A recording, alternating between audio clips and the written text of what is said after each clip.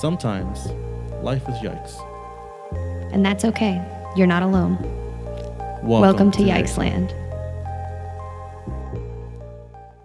Hi, guys, and welcome to Yikes Land, where everything is yikes. No, I'm not really going to do that ever again.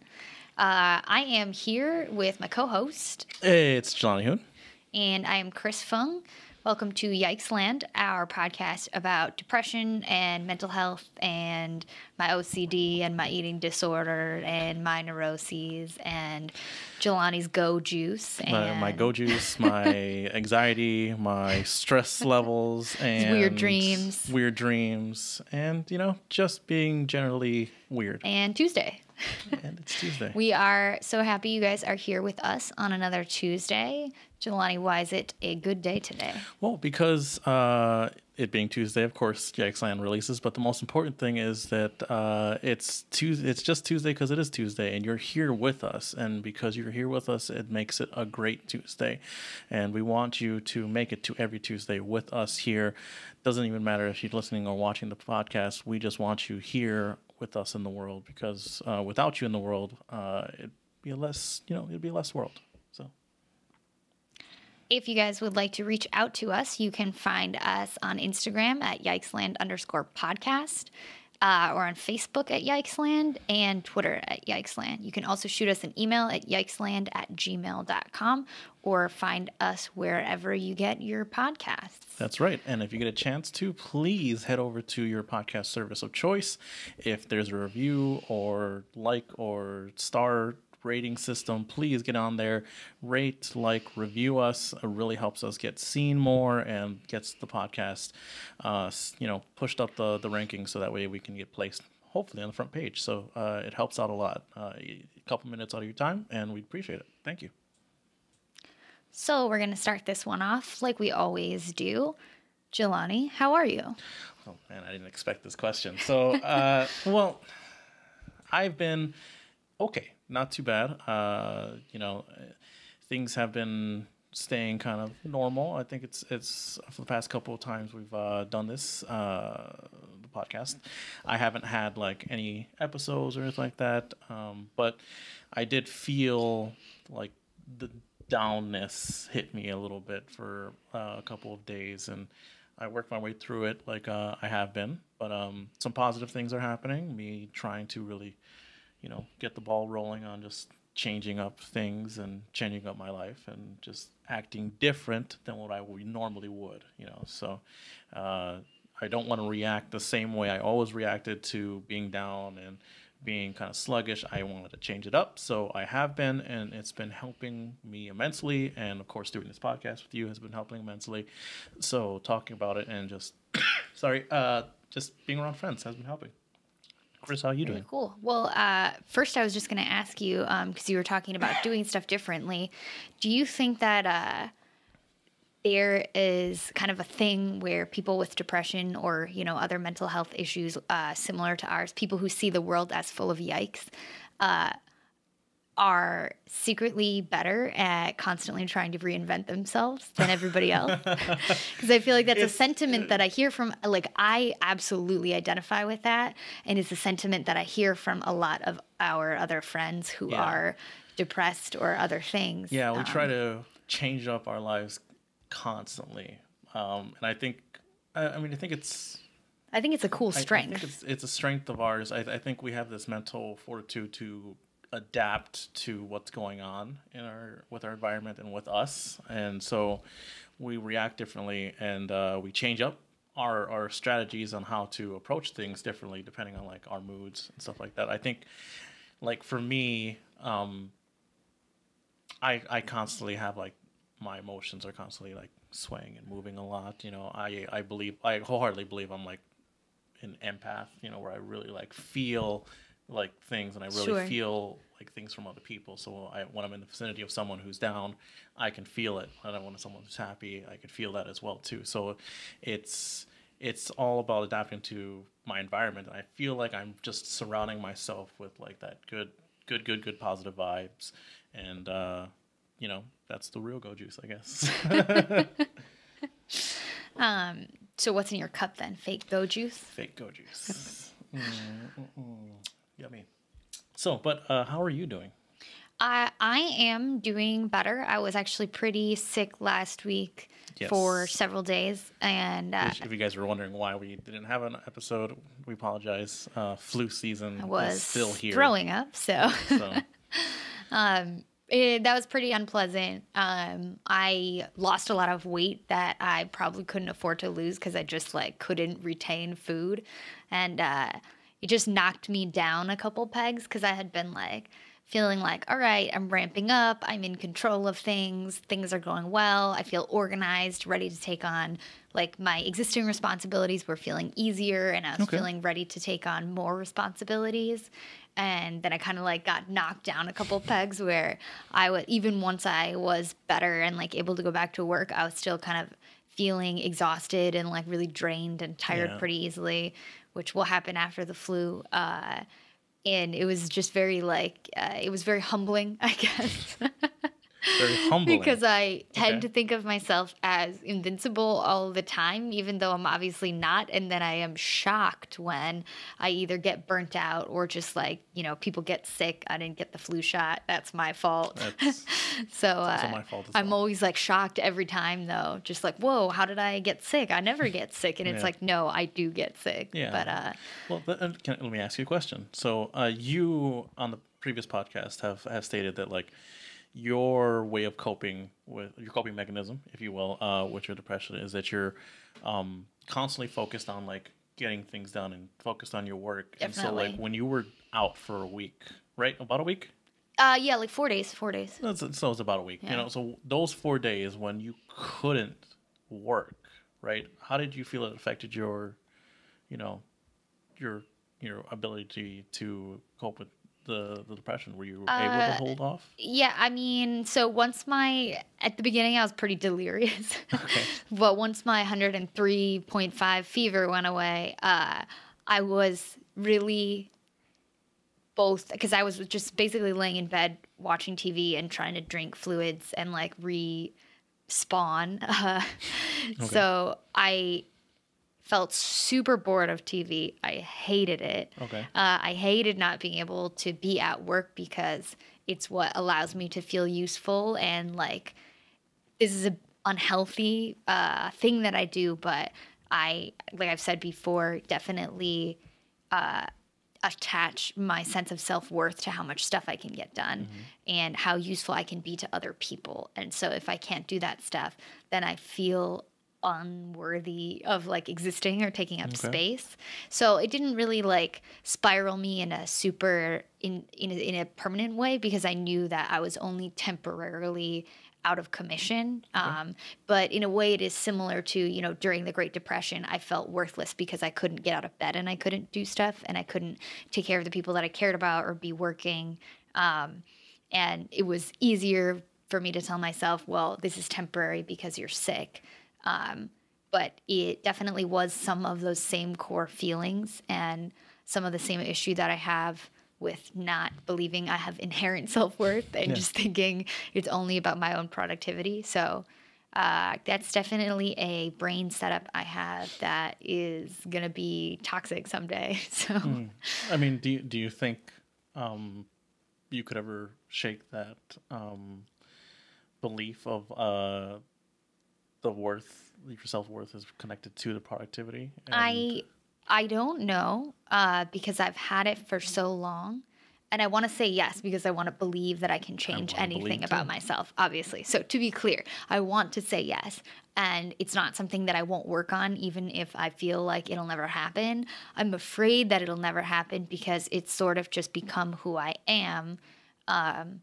And to be fair, I think a lot of other people think this way too, but they don't even realize it with themselves, where there's a lot of people that are clearly just, like they're working for their families, but they're not working for themselves, Yeah. And if, their ability to take care of their family and work for their family got taken away, that would be like a huge blow to their identity. But because it doesn't, they sort of never realize the brain setup that they have. And for me, it's not necessarily taking care of my family, but just taking care of like the people around me. Yeah. And even like my staff are all people that I care about as people. And so not being able to be there for them, even though it's still work, but also in an emotional way, is like hurts me. So I think a lot of people think this way and don't realize it. And I'm just very acutely aware, maybe too acutely aware, that this is a thing for me. But at the same time, so yes and no. I'm afraid I will never be able to change it. In some ways, I think it's not necessarily bad because it does keep me going, and anything that keeps you going is somewhat, has some good in it.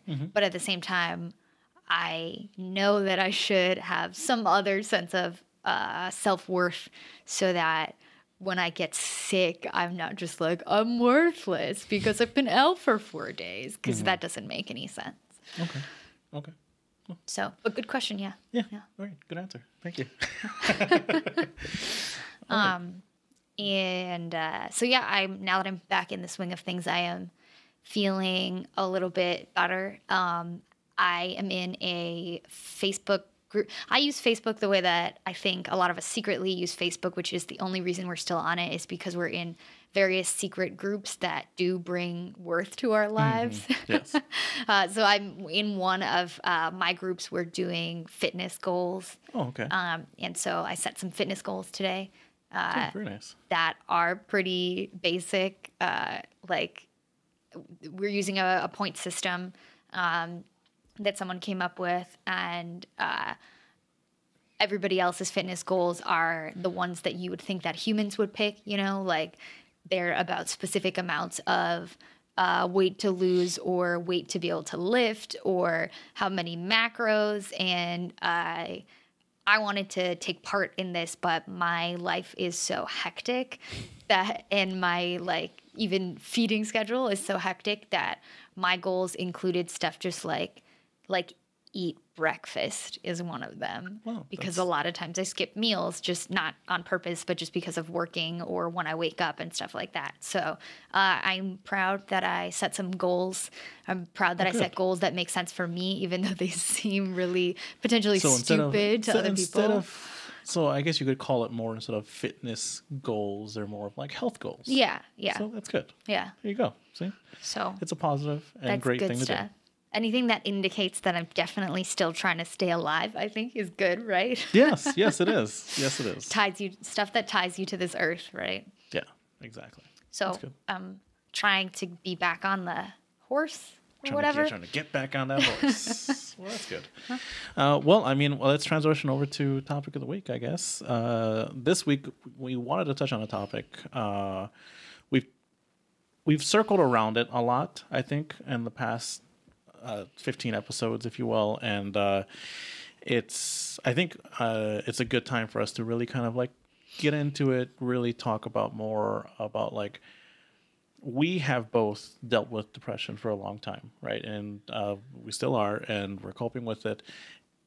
During that time, we have both have stated before that we have attempted and took steps to get help, right? And we've done things to try and get out of the rut that we're in with depression and try to like better ourselves, if you will, with the disease.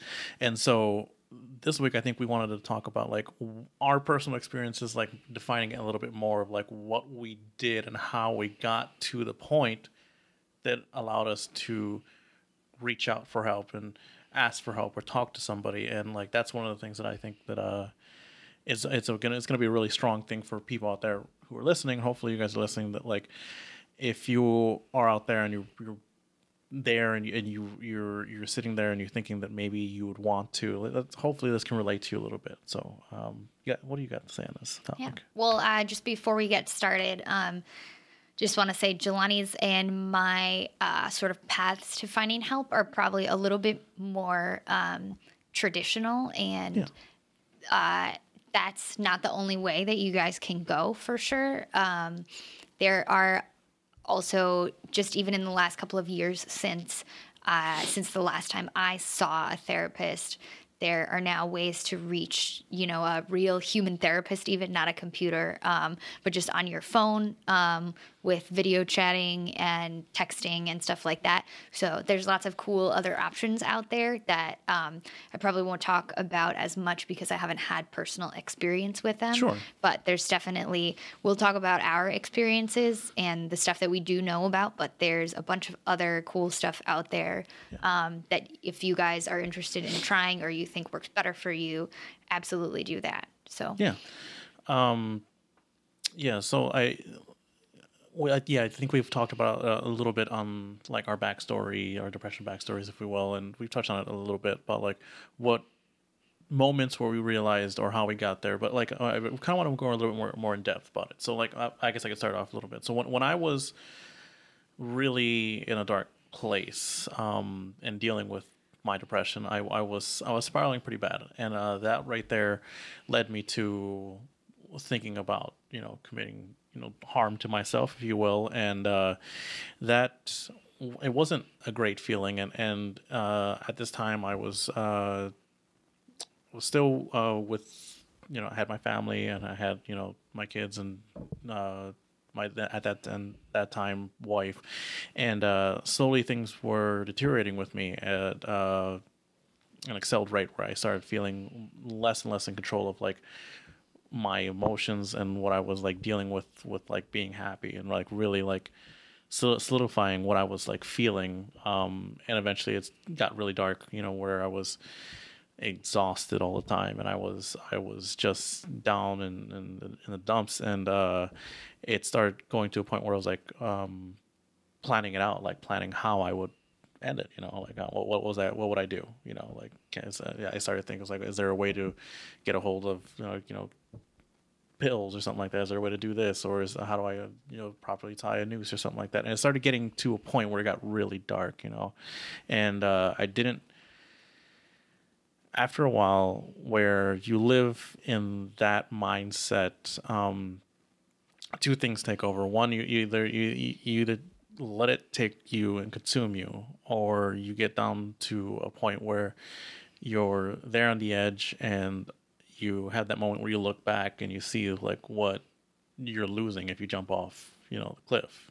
and there was a moment where I looked at my kids and stuff like that, and I decided that then I didn't want to cause harm to them by harming myself, Yeah. and it got it wasn't the greatest feeling in the world, but my path to getting help was literally paved with like destruction of a lot of things, destruction of relationships, destruction of like the family and everything like that. But if I was going to stay alive, and if I was going to stay around to be for them, be there for them, I needed to make sure that I wasn't going to end it. I didn't want to, after I realized how much it would hurt them, and so for me, reaching out, like, and I wholeheartedly believe this, like, once you realize that you want to get help, that is the biggest and hardest step to get to, I think. Like, after that, it's you want to reach out for help and you want to get help, like that right there. I wholeheartedly believe that, like, for people to want to get better with this mental illness, it's all about like them having the will to continue on and persevere past like the darkest points, I think. And so I feel like for me that was a huge breakthrough where I didn't want to like just drive my car into the medium or something like that, and I set up an appointment with my doctor, because it was the only way. There was no way I was going to be able to talk to anybody around me, because everyone was around me. They didn't have a belief system around like mental illness. You know what I mean? It wasn't a thing. Sure. And so you talked to your regular doctor first? So my path to reaching out for help was towards my regular doctor. It was the only person I could think of, and I think this rings true for a lot of people out there where you are confused, you're lost, you don't know who to reach out to, and I will say that like you want to reach out to the person you trust most, right? Like, and if by the end of the day, if like the only person you can really trust is someone that you really enjoy being around, which is your doctor, your family doctor who you've been around, like that is exceedingly great to go to like a general doctor, like a family doctor, because again, that is still in the medical field. They may know of like areas or where to contact, right, easier than just like being lost on your own and like trying to go through like certain like other routes, because some of them are very difficult to go through, like when you're trying to reach out and trying to get help. So I ended up scheduling an appointment with my doctor, and it wasn't actually an appointment to like, I didn't actually say, I was like, hey, I think I have depression, I want to schedule an appointment. It was, I kind of like snuck it into a physical therapy, not physical, physical, I'm sorry, a physical appointment. So it was supposed to be just a regular checkup. And the entire time, the entire checkup, like I was contemplating whether or not I was going to say anything. Sure. And it ran through my mind the entire time, like when I was there, sitting there in the waiting room, and then when I went into the doctor's office, and I was sitting there in the room, and when the nurse came in and the doctor wasn't there yet, it's like, am I gonna say something? Should I say something? And like there was a lot of times where I thought like I wasn't gonna say anything, and I came very close to just walking out of that place without like saying a word, Yeah. and but like at the end of the appointment, there was like a moment where my doctor had asked, like, "Are you sure there's nothing else?" And it was just like one moment where I was like, "Yeah, actually, there's something else." And then I said what I was feeling, and so the doctor, of course, wasn't happy that I like just kind of popped this into like a regular checkup. So, but at the same time, like they right away just, we need to get you some help. We want to like, we'll talk to, recommend you, refer you to, you know, um, and some experts in the area of, mental illness and stuff like that. And we'll try and get that all set up, and, we'll start you off on some anti-anxiety pills and stuff like that to help out for now. And we just want to make sure that and they walked me through a little bit of things. And at that moment when I did like actually like say what I was feeling, and again, at that moment, I didn't want to accept what I knew already that I had. Yeah. And I've said this before, where like, I didn't accept it up until I heard the doctor actually say it, where it was like, I think you're dealing with depression, and when that happened, like I broke down in the office, and it's just making it real, I guess. But I had always known it was there. Yeah. And so that was it was like a hard step to reach out to somebody, anybody that I could. And like no one knew that I was dealing with this up until like that point. And then, a lot of different things happen. I've explained this before about all like everything else that happened, but like me reaching out for help like that, it was hard. It was very difficult to do, but accepting that I needed to do it and taking those steps like to do it and reaching out and talking to anybody really helped, I think. And it put me on a path to trying to get better. And even though like not everything in life is great or anything like that, it hasn't cured or anything like that, but it's put me on a path of like knowing that I want to cope with it, not just end off. Yeah. You know what I mean? Well, I think there's a lot of power in telling someone, anyone, and I think it's good that you were able to talk to a medical professional that you trusted. So, like a lot of people don't necessarily have a doctor that they trust. And so if your doctor that you trust happens to be, even your cardiologist or whatever, if that's the way that you can tell any medical professional that you need help, then that is fine and perfectly valid. And if they're really a good doctor, then they will absolutely, get you help and send you through the right channels that are going to be productive for you. And I think it's interesting that, because I've obviously had a different experience, and I'll talk about that in a second. But it's interesting that you sort of thought it was, I guess, weird or maybe inappropriate to be bringing up the feelings that you were having during a physical. And I think that really highlights how in our society, there's sort of this weird divide between your mental and your physical health that doesn't actually make sense, because there's obviously a ton of crossover there. Your mental health is going to affect your physical health. Your mental health is your physical health, and vice versa.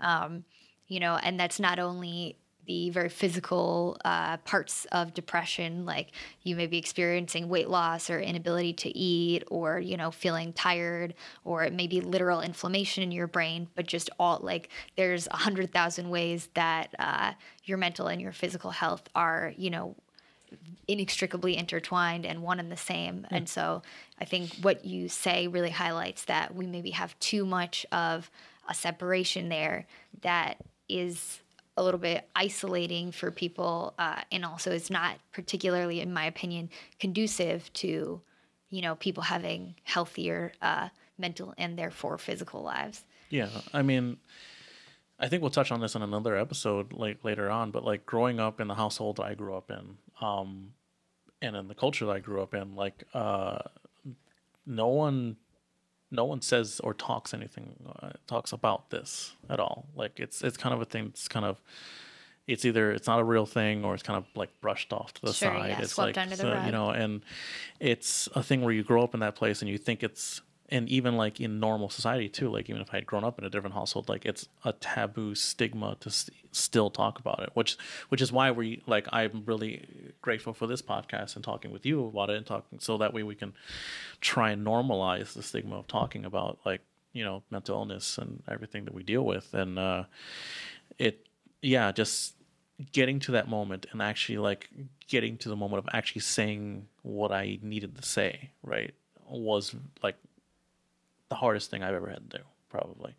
And it just doing it and getting what I needed from it, like, helped like tenfold, back to me. And I think that for people out there who like are on the edge of like what they're gonna do, like, please, like, it's the hardest step to accept that you want to take the steps to will yourself to want to continue on. But like talking with anybody, someone you trust, like that can really, really help.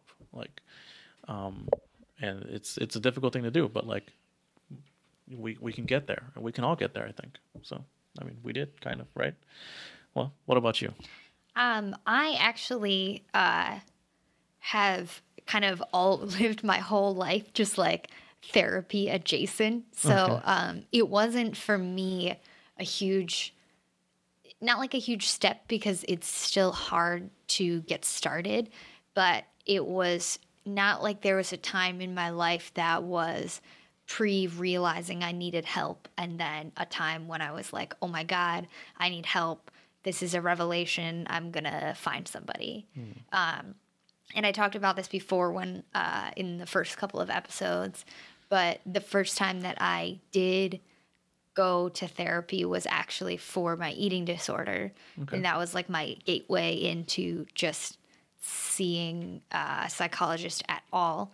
And I do credit my university for that. So speaking about the the intersection between physical and mental health, when I was at NYU, I've a lot to say about colleges and mental health and the care that they do and don't give you, and ways that could be done better. But I won't talk about that all right now. Yeah. But at a lot of high pressure universities, and I think increasingly just any university at all, they do at least attempt to do kind of like screenings for you. So for me at NYU, when you went to the doctor just in a casual way, they would also still make you fill out a thing to see whether you were depressed or anxious at all. And so it was just a part of your checkup was just like, and also fill out this little thing that's like, all the traditional questions of like 1 through 10. I like how often do you feel these things have you felt these things in the last couple of weeks? Like I feel down, depressed, or hopeless, I feel like I don't want to wake up tomorrow and all of those things. And so I already knew because of my eating disorder that I needed specifically help for that. And then once I got into therapy for that, it was kind of evident to my psychologist and my psychiatrist, and it was a thing that I already knew that I had other issues that I was going to want to work through. And so when I was in college, it was very easy because we had to be on the university healthcare system. Okay. And so it was super easy to set up appointments. The building we didn't really have exactly a campus, but we had a cluster of buildings and the building was effectively on campus. So it was like super close. You would just walk there. You could set up appointments easily. You didn't have to wait a very long time. Like if you wanted to see someone specific, you might have to wait, but because they have enough doctors and therapists and stuff available, you could see somebody when you needed to see somebody. And so at that time, a lot of the barriers that later I really struggled with when I was in the Great Depression, a lot of those barriers weren't there. So it was pretty easy for me to get started talking to people. And so I guess in a way, because I probably would have, looking back on it, I probably never would have seen somebody just for depression or OCD or anxiety because those things are so normal to me. Okay. So in a way, my eating disorder was a blessing in disguise because I was like, oh, an eating disorder. Now that's a specific problem that I can solve. And so I probably never would have gotten into therapy if it weren't for my eating disorder. So grateful for that. But that was kind of the gateway for me that allowed me to then talk about other issues that I have. So once you get in there and you're like, I have this problem, you get screened for a bunch of different things and you're like, okay, time to reveal that I have a lot of other mental issues right now. And so that was all,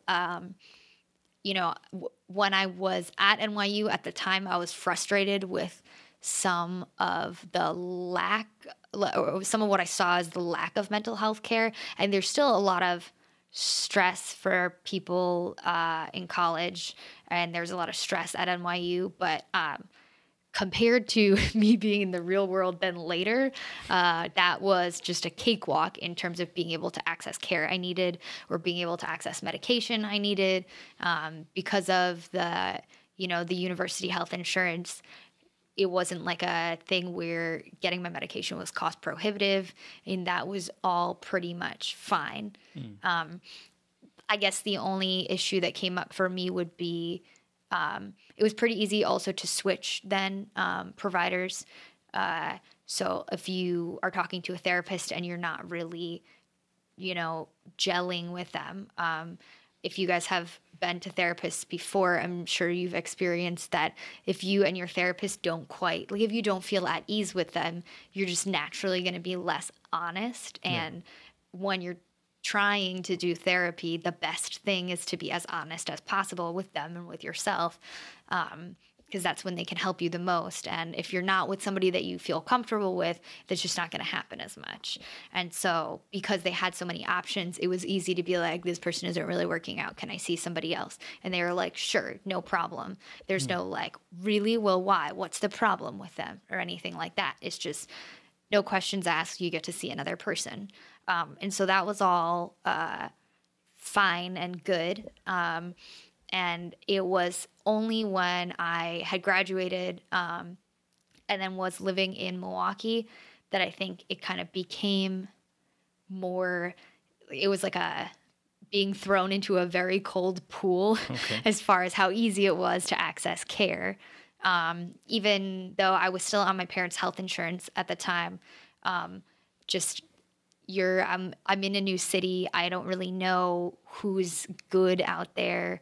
I've obviously talked to you guys about times that I went to see somebody and I felt like my experience was harmful to me. Yeah. And so I was always kind of afraid of that, like afraid that I would see somebody that would make me feel worse. And so that was kind of paralyzing in terms of being able to get help. And then because I was on my parents' health insurance, you can only see people in certain networks and stuff like that.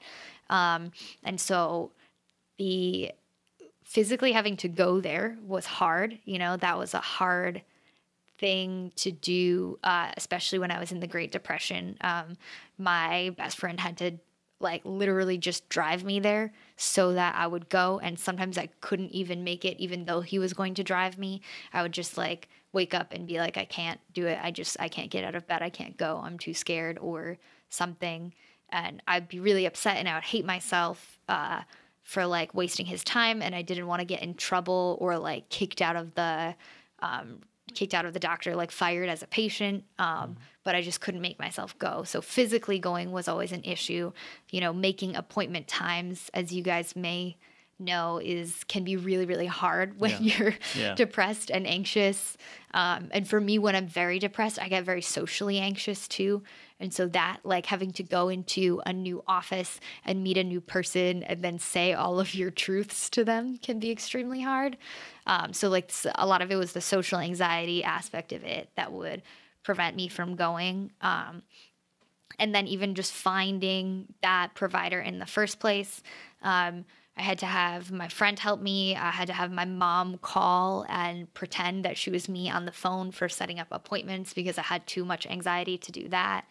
And I think they both helped me do a lot of internet research when I was trying to find people to help me during the Great Depression, because I knew the whole time, oh my God, something's really wrong with me in a way that has never been wrong with me before. I super need help right now in the most serious way of my entire life.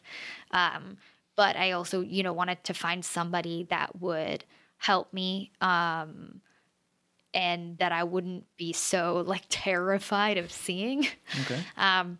And so for me, when I was doing the internet research and having people help me, I was looking for somebody that specialized in or somebody that was good at seeing women and somebody that was good at seeing young people and wouldn't be kind of in my head. I had this idea of the stuffy old therapist that never continued their education and stuff like that. So I wanted to see someone that was good at seeing young people. Later, I wanted to see someone who's good at seeing gay people. And then also, somebody that is good at talking to people who aren't white. And that's something that I think we want to address in a future episode. But those were kind of the things that I was looking for in a therapist. And that can be difficult to find if you live in a smaller town. And, Milwaukee's big-ish depending on where you're from. But to me, coming from New York and having all those options, Milwaukee seemed very limited in terms of who I could see. And I thought about going out to Chicago or something to see if that was where I could find somebody that matched me better. And I did sort of bop around between different psychologists and psychiatrists a lot for a while during that period, just because I had so much trouble finding someone that I was okay talking to. So for me, it wasn't that I had so much trouble realizing that I needed help or confessing to somebody. It was just that it was all the nitty gritty stuff of getting help that became a problem for me. Yeah. And I don't want to say all this stuff I don't want anyone to feel discouraged hearing all of this. Hopefully I would want someone to feel encouraged in that it's okay for small stuff like calling someone and trying to set up an appointment to be hard. Yeah. That is okay. And it doesn't mean you're bad. And it might be the hardest thing that you do that day, or you might have to have one of your friends pretend to be you. I think that might be illegal. Yeah. But whatever, my mom did it for me, and I'm really grateful Okay. because I never would have been able to set up my own appointments. Um, and in that sense, now I think online booking is a lot more a thing than it was a couple of years ago. I believe So, so. if you guys are having trouble with the social anxiety aspect of getting help, booking online or, finding a provider that can video chat with you or chat with you on your phone can help be like a sidestep for all of those issues. And Yeah. I wish that I had had access to those options at the time. But for me, it was just all the nitty gritty stuff that was the hardest part of actually seeking help and seeking it in a consistent way and in a way that was consistent enough where I could build progress with a therapist. So obviously you can go and sit in an office and say, I'm depressed and start from day one and tell them about your parents and all that Freudian stuff. Yeah. But if you can't build up, a consistent schedule with them, it's always a lot harder for them to get to know you and then for you to be able to make any real progress on your issues. So I was ultimately lucky enough to find somebody that did work for me. He was out of network though, and so I had to do a very complicated getting my insurance to cover an out of network provider partially paperwork situation Yeah. that was a nightmare that I could not have navigated without my mom and my best friend's help. Yeah. But And that stuff right there, where there's the nitty gritty and like the dealing with insurance and dealing with that, like for someone in our state of like in our states, like that can be like paralyzing, yeah. paralyzing and climbing the world's tallest tower there. You just kind of want to just turn back around and just crawl back into the covers and not deal with it. But you know, again, taking the steps to wanting to seek help is one of the largest steps you can do, and not giving up because you've already shown that you don't want to give up, and moving on and trying to continue to persevere, because that's what we're all doing every day, and you're already doing it. Being here with us is persevering. It's okay that things can be difficult, and that taking those steps can be monotonous and can be very hard to get through, but we want you to be here with us, and we want you to try and seek help, and we really hope that you will continue to push forward with that, because like you said, like for you, the nitty gritty stuff was like the hard things for you to get through, but like you were able to get through it and find the support that you needed around you by talking to other people as well, like even people close to you who knew what you were going through, like they wanted to be supportive with you. So like again, like out there talking with anybody is one of the best things you can do, not being alone all the time and not isolating yourself. Like this is not something you have to do alone, and taking movements and taking steps towards something that like is a copable, livable life is what we want you to get to, taking the steps to that. Yep. And it's okay if your path to finding a medical professional that works for you looks different than ours, or looks different times that you need help. Mine was definitely very different for me over time, and it's okay if you have some false starts where you ask for help, or you start seeing a therapist, or you start medication and then something doesn't work out for you, and you might kind of feel like, oh no, I've like fallen off the horse, I'm back to square one, why even try? But I encourage you to just keep trying, and hopefully you'll find somebody that does work for you. For me, it took a really long time and a lot of support from other people, but I still was able to cobble together somehow like a resource network of medication and good therapy that just was able to even just keep me going. And it's, don't blame yourself if it's something that's hard, or don't blame yourself if you're trying different therapists and they're not working for you. That doesn't mean that there's anything wrong with you. No, it's not. I mean, sometimes we all have different paths to take and different roads to get to where we are. Again, like medication's not going to work for everybody, and therapy might not work for everybody, but there is a path for you out there. It's just trying to get there.